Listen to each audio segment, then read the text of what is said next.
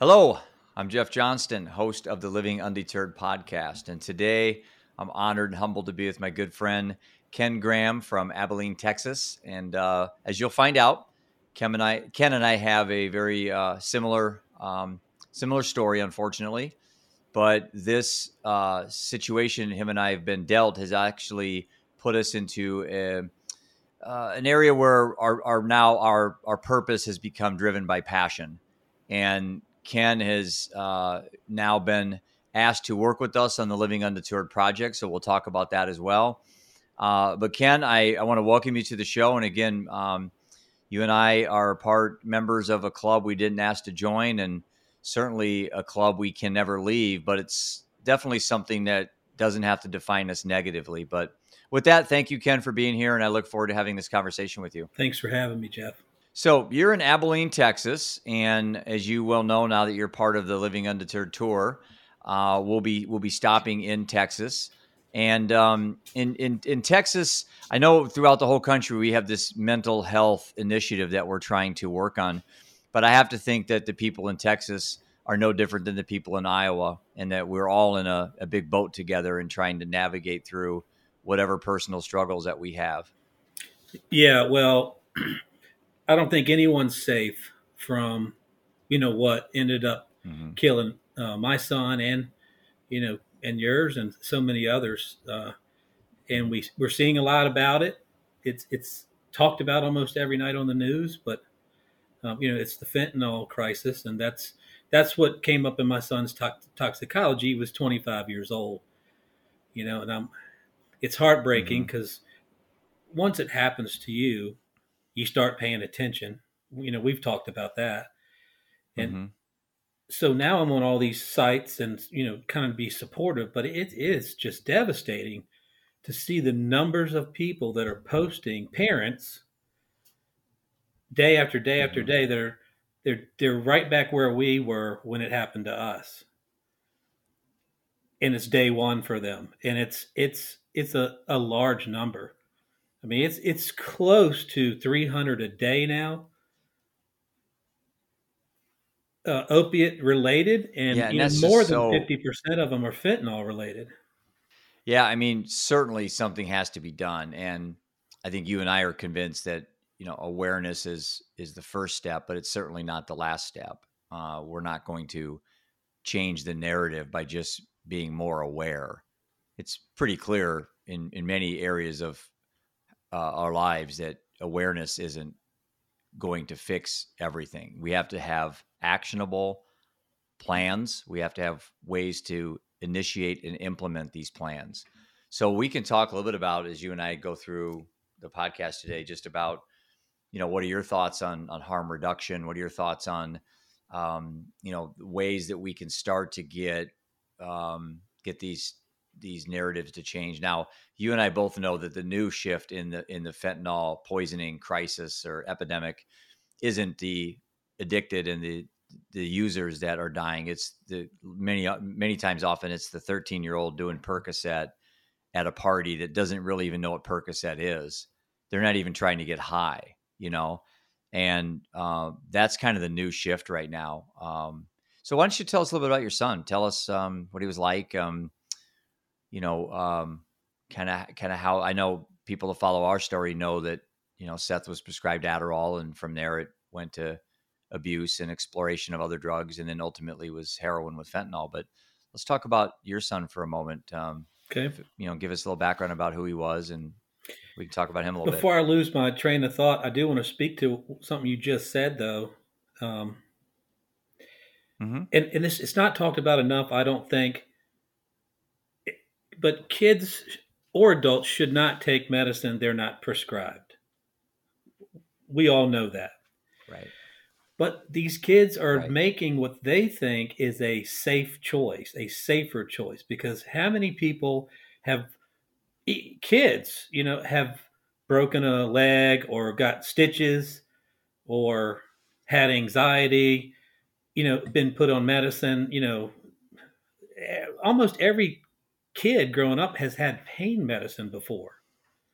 And they know what it feels Right. like and they know what it's done. A lot of these older kids, I say a little older, borderline adults, 17, 18, 19.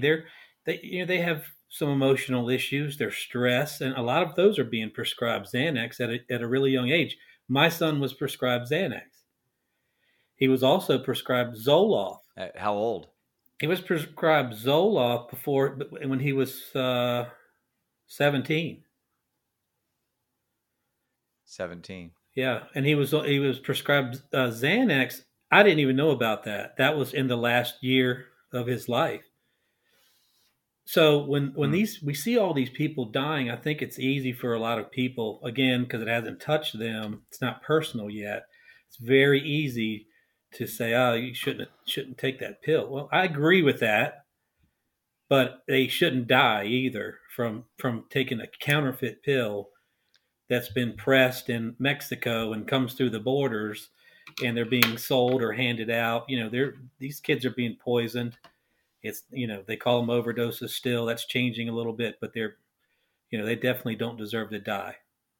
Yeah, and again, part of what my quest is to figure out. I think I know like why people go down these roads, but I think if we can get to kids before they get to those moments when they make those decisions to think that a pill's okay or that vaping's okay, or if we can get to them before them and then expose them to the potential problems, not if they don't die, but actually if you live, the problems associated with being addicted. I think the statistics are being a substance use abuser. The statistics are jaw dropping. It's like 90% of kids that get past the age of 18 without having substance abuse or addiction issues have the rest of their life where they don't have these issues. I mean, some ridiculous number. So it seems to be 18 is like that year that if you can get through 15, 16, 17, 18 and not be drinking heavily and smoking and doing drugs, you probably have a very good probability that this won't follow you the rest of your life. But problem is that for age of first use is 14 in this country. And that's what's scary. When I first saw that statistic, I thought, wow, that's like 7th, 8th grade. I have neighbor kids around me that are in 4th and 5th grade. They're right there. We call them all kids. Yeah. They're really kids. Yeah. Yeah, they are kids. Right. And they shouldn't be thinking about these things. I know you and I weren't at that age. We were doing other things that probably weren't the most constructive, but we weren't dying. That's the whole different thing today than when you and I grew up. We could do these things and we could have a fun time, but we got up and went to school and went to college and got married and had kids. And I mean, we didn't die. Today it's just lights out, Parents are finding their children dead. 20-year-olds, 19-year-olds, 25-year-olds, they die in their sleep because they're not necessarily out partying. They take something they think is pharma safe. They shouldn't take it, but they do, and it kills them. In my case, my second to oldest son found his brother, and that is I would do anything to change that, because I know in my head the movie that keeps playing, I can't imagine what he's seeing every day. So Tyler passed away, you said, at 25? At 25. He turned 25 June 2nd, and he died July 4th. And if I remember right from our conversations, he was pretty successful in the career that he was doing, and from the outside looked like everything was okay. Now, was he battling substance abuse and addiction issues as well? That's I've been thinking a lot about that, knowing we were going to do this podcast. And, I certainly have feelings I should have and could have done more. But at the time that he died, he was on top of the world. I mean, had the job, making extremely good living for a 25-year-old, had a new car, had the girlfriend. I mean, he loved his job. The people there loved him. They used to call me because I knew a lot of those people, and say, this kid, he's going to be better than you. And I said, well, that's good. I hope he is, because. Right. But there was a time when he was at a younger age, 15, no, 16, 16, 17. A lot of kids experiment with pot and stuff like that. And he did that. And I was extremely hard on him. Probably overreacted to it. Um, and it within about a year, he ended up, his mother and I are divorced. He was living with me.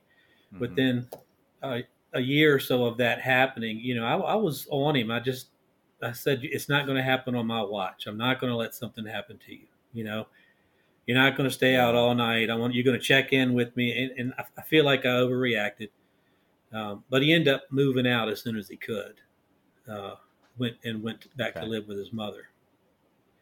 But yeah, he did. He was doing some things, but I never thought, it was that serious. And when you would see him, he never, ever looked messed up. I could call him anytime. He never sounded like he was under the influence. I worked with him for about 2 years. Him and I worked together. We're in the car together all day, every day.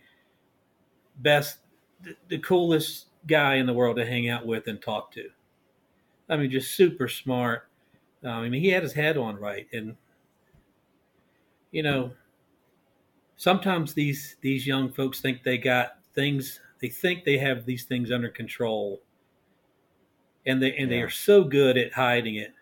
And we don't want to think anything of it either. We don't want to believe there's something going on. And then you get a phone call like I did, and it's your son saying, Dad, I can't wake Tyler up. And then, sometimes everything, when that happens, buddy, it's you take a look at, like your book says, you got to make some choices pretty quick. Yeah, it slaps you in the face. I mean, you and I both went through that self check after we found out that Tyler and Seth died. You go through the what could I have done checklist, where were the signs, and you just feel like a fish out of water. And one of the reasons why you and I are doing what we're doing is to give other parents some guidance. God forbid that they have to go through what we did, but there's more that don't die that deal with these problems every day. So out of the 300 a day that die, there's 3,000, 4,000, 5,000 that didn't die, but the collateral damage in the families are still there.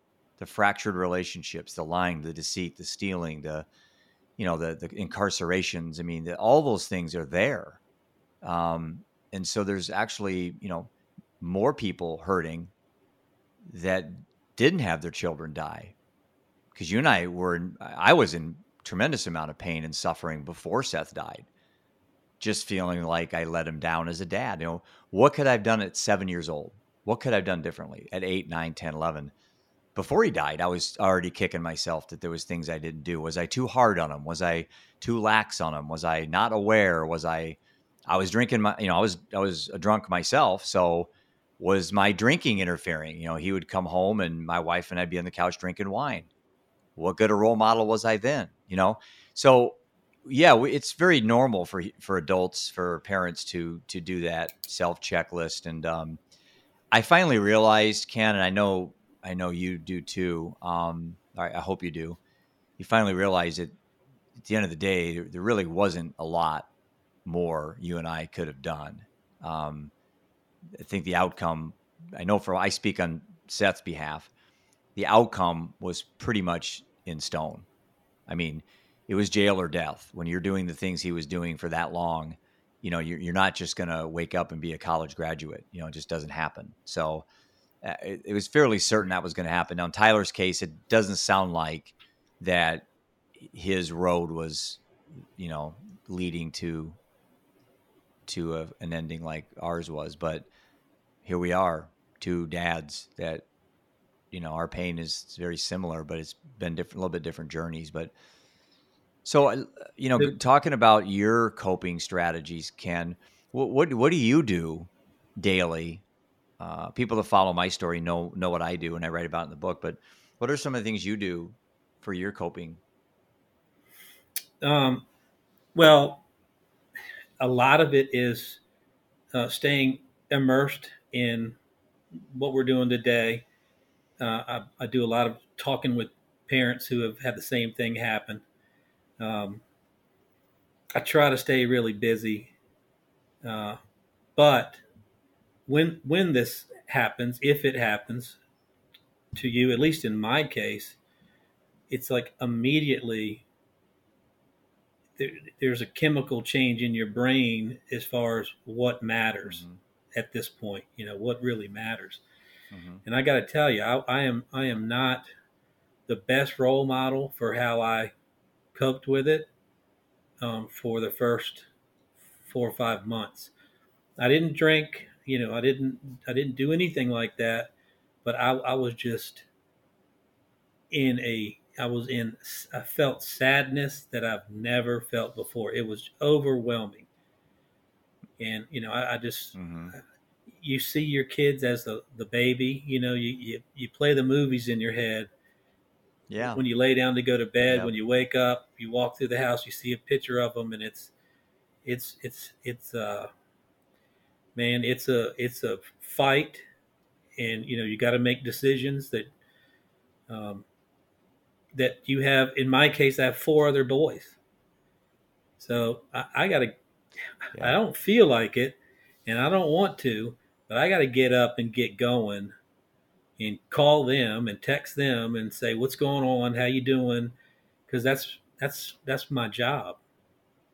I And mean, take care of yourself at the same time. yeah, but it's easy. It's easy to just go away. It's easy to just shut down. It's the easiest. I would say that's the easiest path, whether it's drinking, doing whatever. But the easiest thing in the world is to just shut down, kind of isolate, and just go away because that's what you feel like you want to do. At least I did. I didn't want to talk to anybody. I didn't want to see anybody. Yeah. I was a wreck. I'm still a wreck. I'm just Yeah. managing it better. Uh, and I got to tell you, I'm taking medication too because um, I Mm-hmm. couldn't manage the emotions on my own.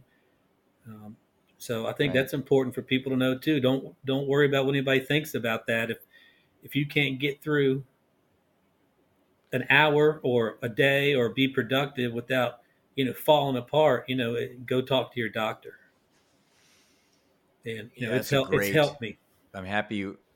I'm happy you added that last part, Ken, because I think there's are stigmas with those that are addicted, and there's stigmas with how you should grieve. And people think that there's a correct way to grieve, and there really isn't. There's only your way to grieve. And grief itself is a process. It's not an event. It's not a day where you just grieve. You mean it's you and I will be by definition grieving till our last breath. But that grief doesn't have to define us negatively. And that's probably where maybe you and I are cut from a little bit different cloth than a lot of people that have had happened to them, is that they've used those events to define them negatively.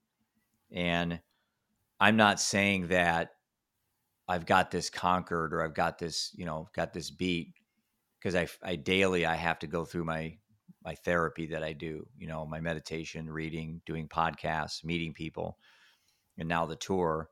But if I stopped doing that, or if I was taking medicine, if I stopped that without the doctor, being aware, you run the risk then of falling back into the abyss. And that's an important part of the process with grieving and therapy is grieving and recovery, I guess, or trauma, is no shortcuts ever. Whatever you figure out works for you, stick to it, because it doesn't matter if it works for me or somebody else. It has to be it works for you. Yeah, it it's when it happens, regardless of how tight knit your family is. And I had a lot of support. My sister, my mom, Mm-hmm. nieces, nephews, um, a men's ministry I'm part of, Iron Man. Though I mean, though these, I have a circle that these people, circle the wagons. But it's an alone. It's a very lonely heartache. You're going to take inventory of yourself. I'm 52, and the older you get, the better we know ourselves. Hopefully, but this is next level, knowing what you're made of, what you're capable of. Where you came from. Now, what are you going to do? Like you talk about in the book, it's decision time. What are you going to do about it? Um, how are you going to lead by? In my case, what really helps me the most, and all my children are boys, so that's what really Mm-hmm. keeps me. Yeah, me too. It keeps me focused because I know they're going to have. I mean, they've had this happen. That shouldn't happen. That they shouldn't have had this trauma, but they did. But they're Mm-hmm. watching me deal with something this Mm-hmm. bad, and they're learning from me. How what do you do when this happens? What is when they're going to know it, when they're older and they have kids and grandkids. Maybe some of the things I did and the way I responded, and maybe it's going to help them. Do you think, in a way, it can be a competitive advantage for the boys as they get older that they've had this event happen to them? Yeah, I hate to say that. And Yeah, they're, that I agree with you. I I do hate to too. say that, but it is. Yeah. It is because life's kind of about pain management. We got to deal with Mm-hmm. it, and resiliency is what separates one person from another. How you're going to take the hits, how quickly do you recover and bounce back and keep going?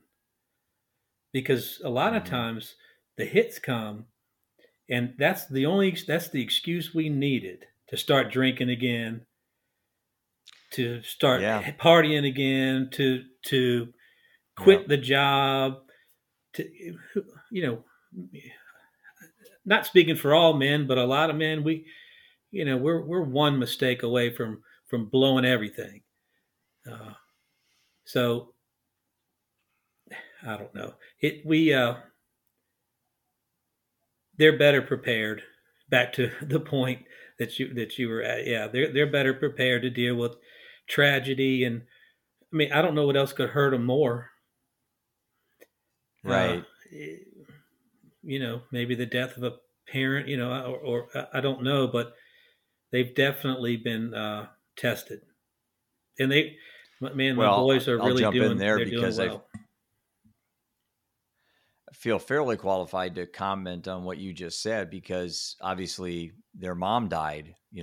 Roman and Ian, my wife died in June. So they not only lost their older brother, which normally you look up to your older brother, in which they did, but then they lost their mom. So, by 19 and 17, they not only have to dealt with sibling bereavement, which is harder to get over. That's the number one thing for an adolescent to deal with is the death of a brother or sister. That's what some of the studies have said, even Yeah, more than a parent. most traumatic. Um, Hmm. and then they lose in a short amount of time. Then they lose their mom on top of it. And so now my boys are 20 and 18. And you're right. I have to tell them there's only really, they say there's two roads metaphorically, Ken, but I personally, I think there's one road. The other road just sucks. The other road is not a road you want to be on. That's the bitter road. That's the misery road, the alcoholism road. That's just the road that leads to death. But so for me, there's just the better road. There's just the road of motivation, inspiration, and taking care of yourself and leading in what I call an intentional life. And I told the boys, I said, what happens if I die? I mean, statistically, and being a male at 55, there's a chance I could die. How would you guys take it if you lost your brother, your mom, and your dad? Well, I would tell you right now, if that did happen, you know how I would react if you went down the bitter road. I would haunt you. I'd want you to find a way to turn my death into something positive. And that's an really odd way for a dad to talk to their sons after they have lost two people. But I'm a pragmatic person. I'm a realist, and we all die. And I think the fact that we are in denial our whole lives, and when death happens, we're just shocked. But it doesn't go in the right order all the time. It's supposed to be great grandparents, grandparents, parents, maybe a spouse, never a child. You and I, it's in the opposite order, and it doesn't make it any less painful or more painful. It just is odd that that's the way for us it turned out. But it's certainly, we can choose our suffering. I mean, Ken, you and I can sit around and we can choose to get involved in charity and foundations and raise money and talk about Tyler and Seth and cry and laugh, and we can do that, and we should do that. That's the healthiest way for you and I to move on. And every other parent that's lost a child, doesn't have to be overdose, doesn't have to be suicide, could be car accident, could be, anything.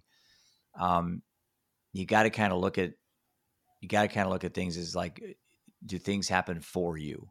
Is this an opportunity for you to be a better man? And I know you and I have and I had my down times too. You said 4 or 5 months, but I know it's probably been longer. Mine was like 13 months, right? Went straight downhill after Seth died. And then something kind of clicked. But, with you now being on the tour, and you're going to be, and you already have been talking to people around the country, isn't it awe-inspiring to talk to other people that have had similar things happen? I know for me, I derive a lot of power from that, but it also can be very toxic. It can be very taxing, I guess, where it can kind of pull you down if you're not careful. Would you agree? I do. It pulls you back in for sure. Right. Especially when we're on these pages, and you see these pictures of these just beautiful, 20-year-old young men, young women. It's hard. It's hard to see it because every time you feel it again, but it doesn't work to try to put it out of your mind that it didn't happen either. Because that's what I did the first 3 or 4 months, because I couldn't even look at the picture on the wall without just falling apart. And I felt so guilty about that because, I'm trying to put him out of my mind because it's hurting too bad. But then I'm feeling like I'm cheating on him or something. It's a weird thing. I can relate. Yeah. And I can tell you, it's a process. Takes a while, but for me, the only thing that gets me back in the game, got my head on straight. I'm ready to do business. I'm ready to help out with the tour. I've got a new company I'm working on putting together. Is just recognize that's part of who I am now, and I have to get better from it. I don't have. What's the other option? You don't really have one if you're going to go forward. You got to figure out a way to help other people. It's hard. It does bring you back. It's I'll cry when I talk to other folks because I can feel what they're feeling, but it's the only thing that helps me.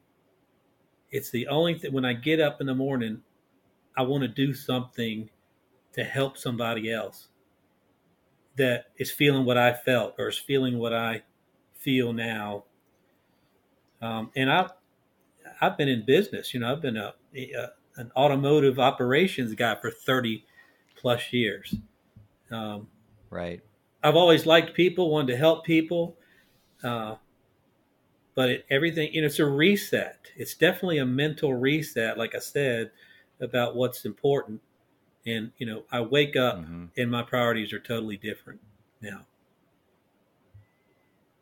There's something about, and we talk about this on every show pretty much because we kind of gravitate to it, but there's something about the beauty of vulnerability and being able to, especially men, because we do a pretty crappy job of releasing our emotions in front of other humans. We do it alone, in the bathroom, whatever, we're crying, but to do it grown men to do it in front of other people, I think is very courageous. And I admire a man that can, you know, can do that with dignity, you know, and you can cry with confidence. You don't, crying is not a sign of weakness at all. And I think if more men learned, I bet you, and I can only speak for me, and I'm sure you would agree, I've had at least two really hard, good cries today. Two were in my office with my two business partners, talking about my transition out of the company and stuff, and selling some of my shares and stuff, and I just lost it. I mean, just tears rolling down my face. Then the other one was earlier this morning. So I had two when I was watching Brighton Sleep when I made that post. You know, two really powerful, emotional moments for me. One involved me crying in front of two other grown men. And I have to think, if I watched a grown man cry, and I never cried in front of people, I'd have to watch that person and think, wow, maybe I need to do this more often. You know, maybe I need to release and cleanse my soul, I guess. So I encourage men to allow themselves to be human, you know, and not be an emotional cyborg where they're just holding everything in, because there's so much evidence that that's so destructive. You know, I highly doubt you could find any scientific literature that says it's healthy to repress your feelings. I mean, you know, but Right. with men, we do that because of shame and stigma, and it's promoted as a sign of weakness. But I was curious on your thoughts on that.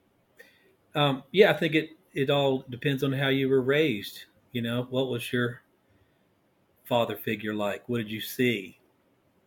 I think that's got a whole lot to do with it. But at our age, um, you know, men, you know, your men aren't supposed to cry. You know, we're supposed to be the Mm-hmm. protector, and we're not supposed to show emotion. We're not supposed to need help either. That's why we don't ask for directions if we're Well, the out and get lost. suicide rates in middle-aged men, and specifically white middle-aged men, were the highest increase year over year, not numbers wise, but percent wise, year over year than any other area of the uh, suicide issues was white middle aged men. So basically, you and me. And I'm not 2020. saying that we have anything worse. I'm just saying a lot of white middle aged men in America are giving up, you know, they're looking at taking their own life as the only option. Like there's no other options. And I can certainly relate to that, but so could many other people that, you know, male, female, different colors that could also say that as well. So I'm not trying to be a victim. I'm not victim. I'm simply repeating a statistic I saw. So anyone listening, don't shoot the messenger. But if you Is dig that deep enough, you can find statistics to support any narrative. But the reality is that there's a lot of, with COVID, and you know, a lot of men losing their jobs, a lot of the pressures we put on ourselves. You know, I wasn't anointed man of the family. It's just something I kind of took my responsibility when I graduated college and met my wife. It's like I wanted to be a provider. It's like that was in my DNA. You know, I can't explain it. That's the way I wanted to be. And when I met my wife, she was okay with that. You know, she did a tremendous job taking care of the kids when I could go work. And for us, for my wife and I, it worked well. For other couples, it would be a disaster. But for us, it worked well. So I grew up in an environment, as you were kind of alluding to, and my kids grew up in an environment, you know, that's different than everybody else. But I don't know. I'm kind of reaching here and trying to figure out how you and I can contribute to move the needle, you know, to make people start realizing that some of the decisions they're making ultimately could be very, very deadly, you know? Yeah. Well, you know, just because a man is 35 or 40 or 45, that doesn't mean that he's got his life together. You know, and you don't know Right. what they don't know either based on what they have or have not ever been exposed to. You know, if you Right. it's got a lot to do with, you know, I don't want to deviate from our path, but it's got a lot to do with father to father in what Yeah, I how agree. kids grow up and what they see, what they learn, what their idea of manhood is, what their idea of a good husband is, Hmm. what their idea of a good provider is. Because I'm guessing those stats are from 2021. You know, Could have been. if you dig into data, data's huge. Then you dig it, and you Yeah. peel the onion. There's probably a lot of financial hardship there. You're going to see that show up a whole lot Yeah. on some of these people that think about suicide or I think a lot of men our age can wake up and there's a sense of expectation that they had when they were 20 that they were going to be worth $10 million driving a Ferrari and traveling the world. And they wake up and they're 55 and they're a little overweight. Maybe they drink a little too much. Their marriage isn't great. Their business is okay, but they still have some credit cards and they have a big mortgage. And they probably sit there going, wow, 30 years went by and I should have more. That is the beginning of the unraveling of a lot of really well-intended people. And again, meditation has really helped me realize that those thoughts come into my head. And now when I have any thoughts like that, like if I have imposter syndrome or if I comparing my podcast to somebody else, I've really learned to just let those type of feelings die quickly and not judging them, but just it's almost like it's almost like I'm stealing someone's thought that's next to me. Like my neighbor's thought popped in my head and I go, okay, this isn't my thought. It's going to go away. Kind of like if you accidentally stole someone's Wi-Fi, information, on their home Wi-Fi or whatever. It's almost like I intercepted somebody's thoughts. And again, I've tricked my brain to believe that. So I know it's not true. I know I couldn't hijack my neighbor's thoughts, and I don't know if I'd want to. My neighbor's great anyway. I'm hoping he watches this. He'd laugh. But the reality is that's how I've kind of got to thinking about destructive thoughts, Ken, is that they're not mine. I don't have to own them. I can just say to my own brain, hey, this thought popped in my head. It's going to die. It's going to go away just as fast as it came in. So going back to where I'm going with this is if I get into a depressive state, I see a picture of Seth. I got him right here behind my wife and my son. And I start to invoke these depressive feelings. My brain goes into defensive mode. Okay, Jeff, go to your meditation. These are just thoughts. That picture doesn't have any feeling. I'm putting the feeling into it. Now, again, I'm no scientist. I'm no psychologist. I'm no therapist. But for Jeff Johnston, this little exercise that I've got from meditation has really been a lifesaver for me. So I don't just look at a picture and then that feeling, Ken, overwhelming sadness comes in and hits you like a ton of bricks. And it takes days to get out of it sometimes. And that's clinically what depression is. And yeah, I've just kind of figured out one short little tool, and it came by accident from meditation. So I don't know why I shared that story with you, but I thought it's important for people watching this to, just because somebody says you're depressed or whatever, you don't really have to believe it. I mean, you can trick your brain to believe anything. I mean, science has right, proven that. right. But we're talking about men in the family, and the fact that we don't ask for help, and we think we're tougher than we are. I think it's important. I would Right. hope that if there's another father out there that sees this podcast and he has something like this happen to him, that it gives him a little bit of an idea of what to expect.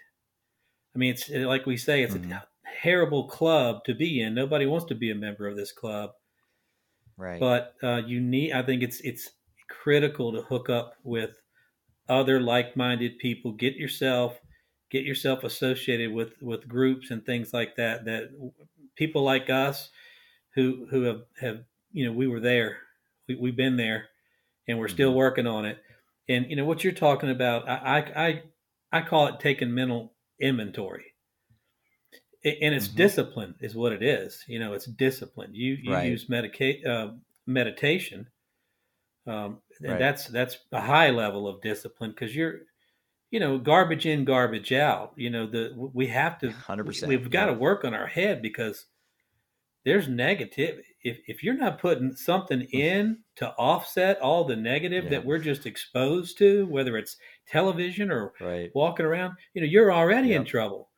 Now, we don't realize some of this sometimes until something bad happens. You're better off if you can do it before something bad happens. But either way, you've got to make decisions the minute you open your eyes in the morning, that you're going to make it through another day, and you're going to make the best of this day, and you're going to make your son proud of how you handled it. Because my son wouldn't want me to lay around and be depressed and wither away. And of course, he wouldn't want that. At the funeral, at his funeral, one of the things I wrote, that I know that if he could come see me, the first thing he would say is, "Dad, I'm sorry." Because he was a good boy, and he wouldn't want the hurt. That it's what's so hard about it. These kids aren't trying to commit suicide. They're not necessarily, and it bothers me too. There is deep in addiction, long term, in and out of rehab. That's a fight. But in a lot of these cases, like in the case of my son, he's on top of the world. Everything's great, and he's gone the next day. I don't know, but he was a good person, and the last thing he would want would be to cause a disruption or make people sad, or have me spin off, and deteriorate. Which I'm telling you, it's the easiest thing to do. Oh yeah, taking the narrow path is the hard way. But you got to do it. There's people watching you and counting on you, and have my 4 boys, wife, my nieces, nephews, sister, mom still around. They're watching me to see, how what do we do? I'm still in the lead role there. So whether you want to be or not, that's where you are. And sometimes you got to man up and go do man stuff. So before I met you, what type of advocacy, what type of programs were you involved with, if any, at that point? Before, because I just met you a few months ago. So I'm part of a men's ministry. I've been part of Ironman Outdoors men's ministry for 7 years, and I'm a pro staffer with them, which means I lead retreats at different places around the country. But it's men only, and we cater to men for a reason. Just like you talked about, men won't admit that they need help, but they won't ask for directions. You know how men are. So we cater. So that's to not them. Just me, huh? It's So what we do is we put together fishing trips, hunting trips, that kind of thing. Cool. And the people that sign up and come to our retreats, they're signing up for a reason. They're in the process of taking a mental inventory. They just aren't telling anybody. And so we talk to them about, what's fatherhood for you? What's a good father mean? What's a good husband look like? What was your relationship with your father? That kind of thing. And it's powerful, powerful stuff. But it was life-changing for me. When I first went on a retreat 7 or 8 years ago, I remember the second night saying, when I get home, I'm going a different direction. I'm not going home the same guy that got here. And I've spent how many guys are in each retreat? So this coming weekend, I'm leading one here. It's a hog hunting and fishing retreat in Texas, cool. and we have 11. I have 11 people coming. They're How many they're normally about that size. 10 how or many 11. states are you in, or how many different places? Uh, Kentucky, Alabama, South Carolina, North Carolina. We're in Florida. Hmm. We do we hunt in Texas. We do lots of fishing trips all over. It changes all the time. Um, Georgia, Missouri, That's such a great idea. Illinois. I went to Illinois last year, but Iowa? it's in. I don't think we have property in Iowa, but you might know somebody that we could go do something. But Yeah. I've stayed very involved with that group because it's personal because I was that guy that responded to an ad for a fishing trip or a hunting trip, and really I wanted to go be around positive men that could maybe help me change what I was doing a little bit. I wanted to be a better dad. The more kids I had, all I did was work, Right. and I was taught, if you're a provider, that you're doing what you're supposed to do. It's a lot more than that, but I wasn't the best dad for a long time, I'm very thankful that I did a 180 before it was too late, and I made some pretty major changes in my life.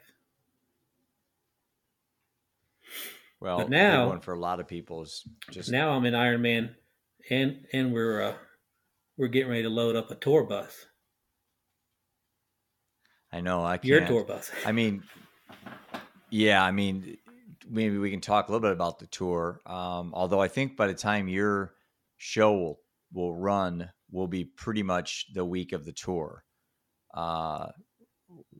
because I've got quite a few shows teed up already. But yeah, the tour is an interesting experiment. I like to call it in a way. It's an exploration, and it's kind of interesting because Antarctic Mike, right? Mike Pierce.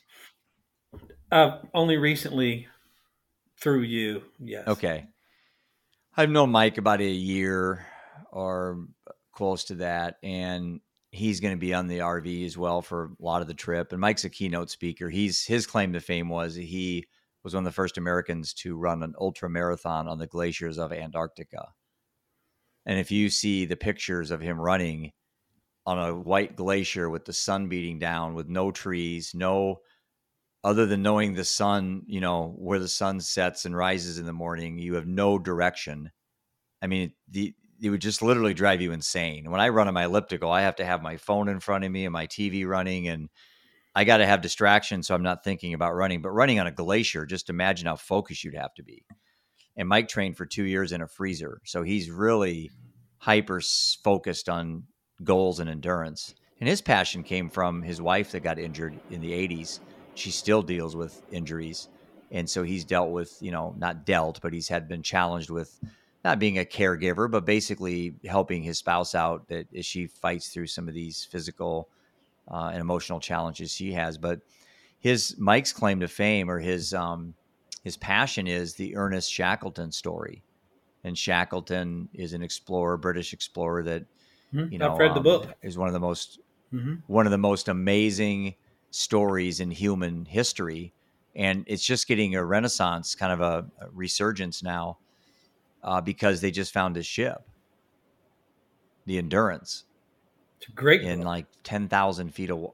Yeah, and so I've actually seen Mike speak. I know the Shackleton story quite well, but where I'm going with this, Ken, as I called Mike the other day, I just had this thing pop in my head. I said, man, you know what?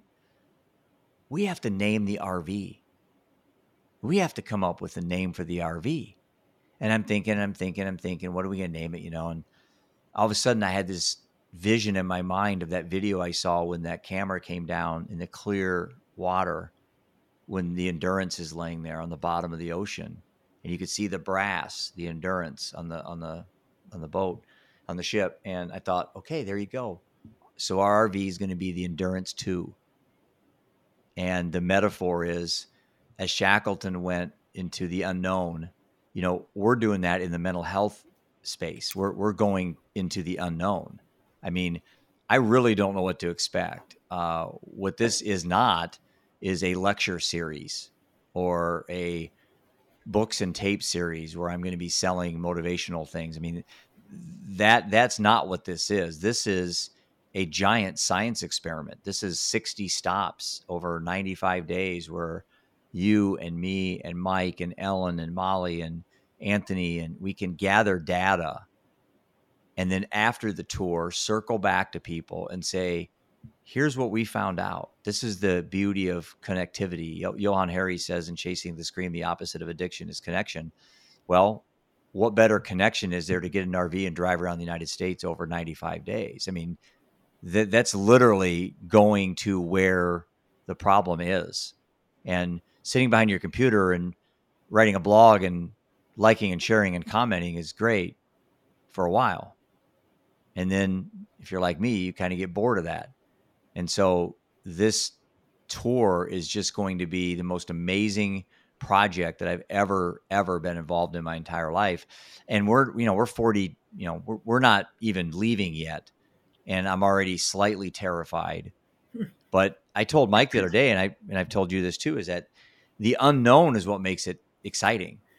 I talked to one guy early in the planning of the tour, and he was like really hyper focused on, this has to be run like a political candidacy, like you're going around the country campaigning.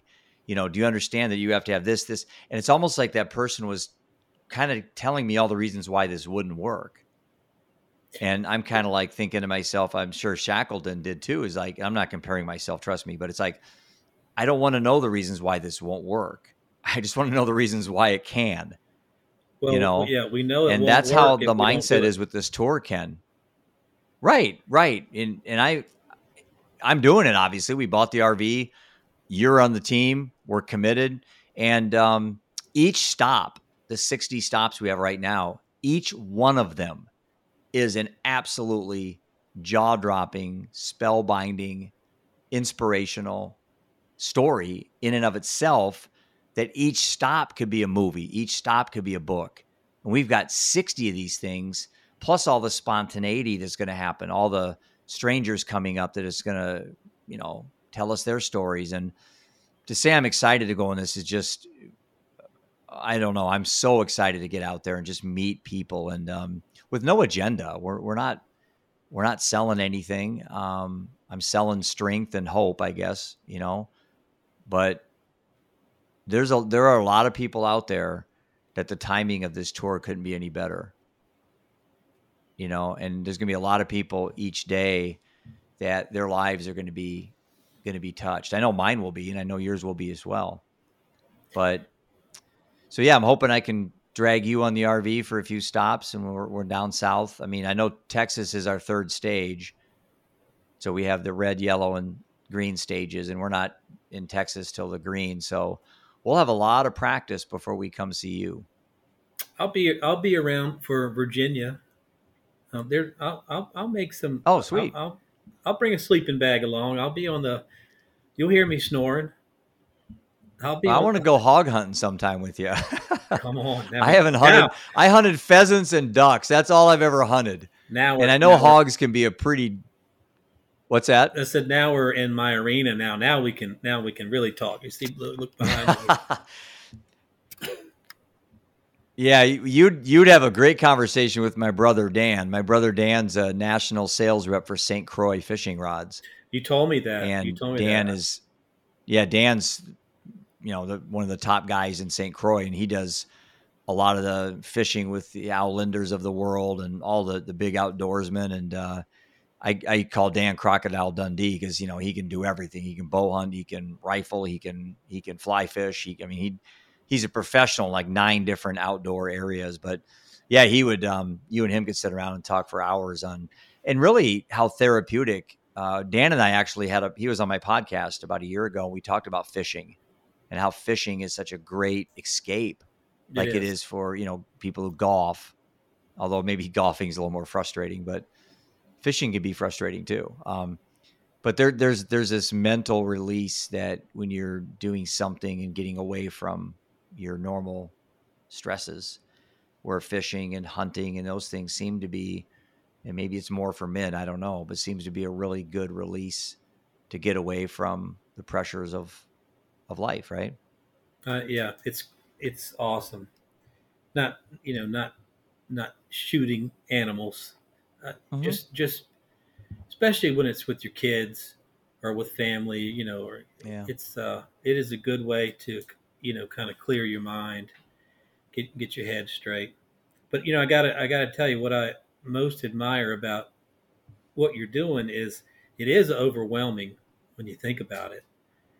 Because Yeah, I'm a kind of yeah, it guy is. that'll overthink something like that to the point where 2 years later we're still, it's not perfect yet. You can think yourself out of a lot of stuff. You can overthink a lot of things. Oh But there's yeah, but there's absolutely. one way to do it, and that's go buy the big RV and Yeah. make commitments that we're going to be there when we'll figure it out along the way. But we're going to learn a lot, and we're going to touch a lot of people. But it's 50-50. It's therapeutic for us too. Uh, Oh everybody, man, it's, absolutely. as a matter of fact, it's the only thing that's therapeutic for me is doing what I'm doing now. But next year we'll have a better idea, and the year after that, I mean, I Yeah. see it blowing up. Um, I wish there wasn't a need for it, but I don't think the need is Yeah. going away anytime soon. So I want to be part of it. I'm proud to be part of it, and I just kind of want to put my arm around some of these guys that are going through what we've been through, and say, hey, there's another side to it. You can get through it, and and I got your back. Yeah, and there has to be another side. That's the thing. And I one day I was talking to somebody about the tour, about the RV kind of flying down the interstate. And I said, Seth's going to be with me, and my wife for that matter as well, will be in the RV. Then I got to thinking of all the other kids and moms that are going to be in the RV with us. Tyler will be in there. All the other moms and dads I've met in on all those Facebook chat rooms you and I are in, and the pictures, all those kids are going to be with us in this RV. And so we may run out of gas, but we're never going to run out of inspiration. We may run out of money, but we're never going to run out of passion. And those are things that I'm not worried about. I'm not worried about me getting run down or you or running into issues of motivation. The things that could be the barriers would be obviously the financial and things like that. But again, if we do this correctly with intention and we're clear about what we're doing with the proceeds, it's going into my nonprofit. I'm recusing myself from any activity in the nonprofit. I'm a financial advisor, so I understand fiduciary responsibility. So I'm not going to be involved in that. And I'm also not going to be involved in distribution of the funds as well. We're going to be giving half the money back to the state partners. But if this goes well and each stop becomes a fundraiser for a good cause and we're giving back a chunk of money to the place where we're there fundraising, I can't think of downside. I can't think of negative things that can come out of this tour. It may trigger people, but those people are going to get triggered anyway when they watch the news or see a report on overdose or suicide. I'm not overly worried about that because I do think, as I said earlier, about the opposite of addiction and substance abuse is connection.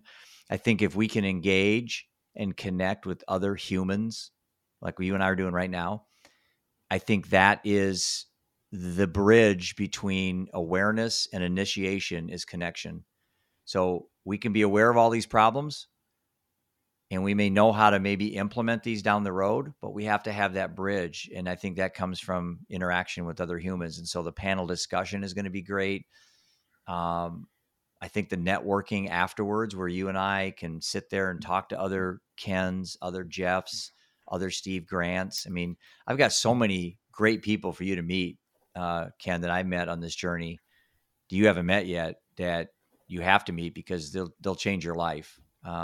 And people that follow my show and watch my podcast and are going to be watching the tour, we want to turn that spotlight on those people, and and give them an opportunity to share their story on our platform so more people can say, hey, you know what? I'm just like Ken. I'm just like Jeff. I'm just like Steve. I'm just like Tyler. I'm just like Seth. I'm no different than any of these people. And maybe that makes people feel a little bit better when they know that there's a togetherness in this whole thing. And that's the ultimate goal of the tour, is to bring us all together. Where it's going, what we're going to build out of this, how some of the minor details, I'm just not worried about them. I'm just not, like you said, I believe if we do the right thing with good intentions, that everything will take care of itself, Yeah, I agree with that. I think once we get going, and the team that you have around you at this point, I think we're up for it. Any challenges that come up, we're going to figure out a way through. I mean, we've figured out our way through much harder things. We can certainly yeah, good point. Navigate. Very through, good point. Some logistical issues. That's not going to be a problem. Yeah, that's a really good way you just framed it, and it's a good way to kind of put a bow tie on the show. Is that we've been through whatever's the worst that's going to happen on the tour, barring obviously something catastrophic. But I mean, whatever is the worst that's going to happen, flat tires, hit a deer, or whatever, be late to a presentation, pales in comparison to what you and I have gone through, and thousands and thousands and maybe millions of other parents have had to deal with. Certainly millions if you go back in time, but I think it's 700 Americans die a day of overdose, suicide, and alcoholism. 700 a day. Almost, it's like 770, so it's almost 800 a day. So think of the families that affects across the board, the ripple effect or the collateral damage. I mean, look what Tyler's death did in your family, and what it did in Seth's death in my family, and in my wife dying in her family. And some of that brought people together. Some of it separated families forever. I mean, I have brothers that don't speak to each other, never will. So it's unfortunate that, unfortunately, sometimes this stuff gets worse, but it doesn't have to, But hey, listen, it's been an hour, man. It's been a fast hour. Really enjoyed the conversation with you. Wanted to thank you again for reaching out to us. Continue your advocacy to raise awareness on these poisonings, and also help people to change the narrative on mental health, substance abuse, and addiction. So, Ken, how can people reach you on social media, or if someone has a question and wants to reach out to you and talk to you, what are some good ways to reach you? I'm on LinkedIn under Ken Graham. Also on Facebook under Ken Graham. You can look me up. And I can post later. I'll be happy to post my cell number if someone needs to talk or wants to ask me a question. I'm fine with that. I also have an email address. It's ken@livingundeterred.com.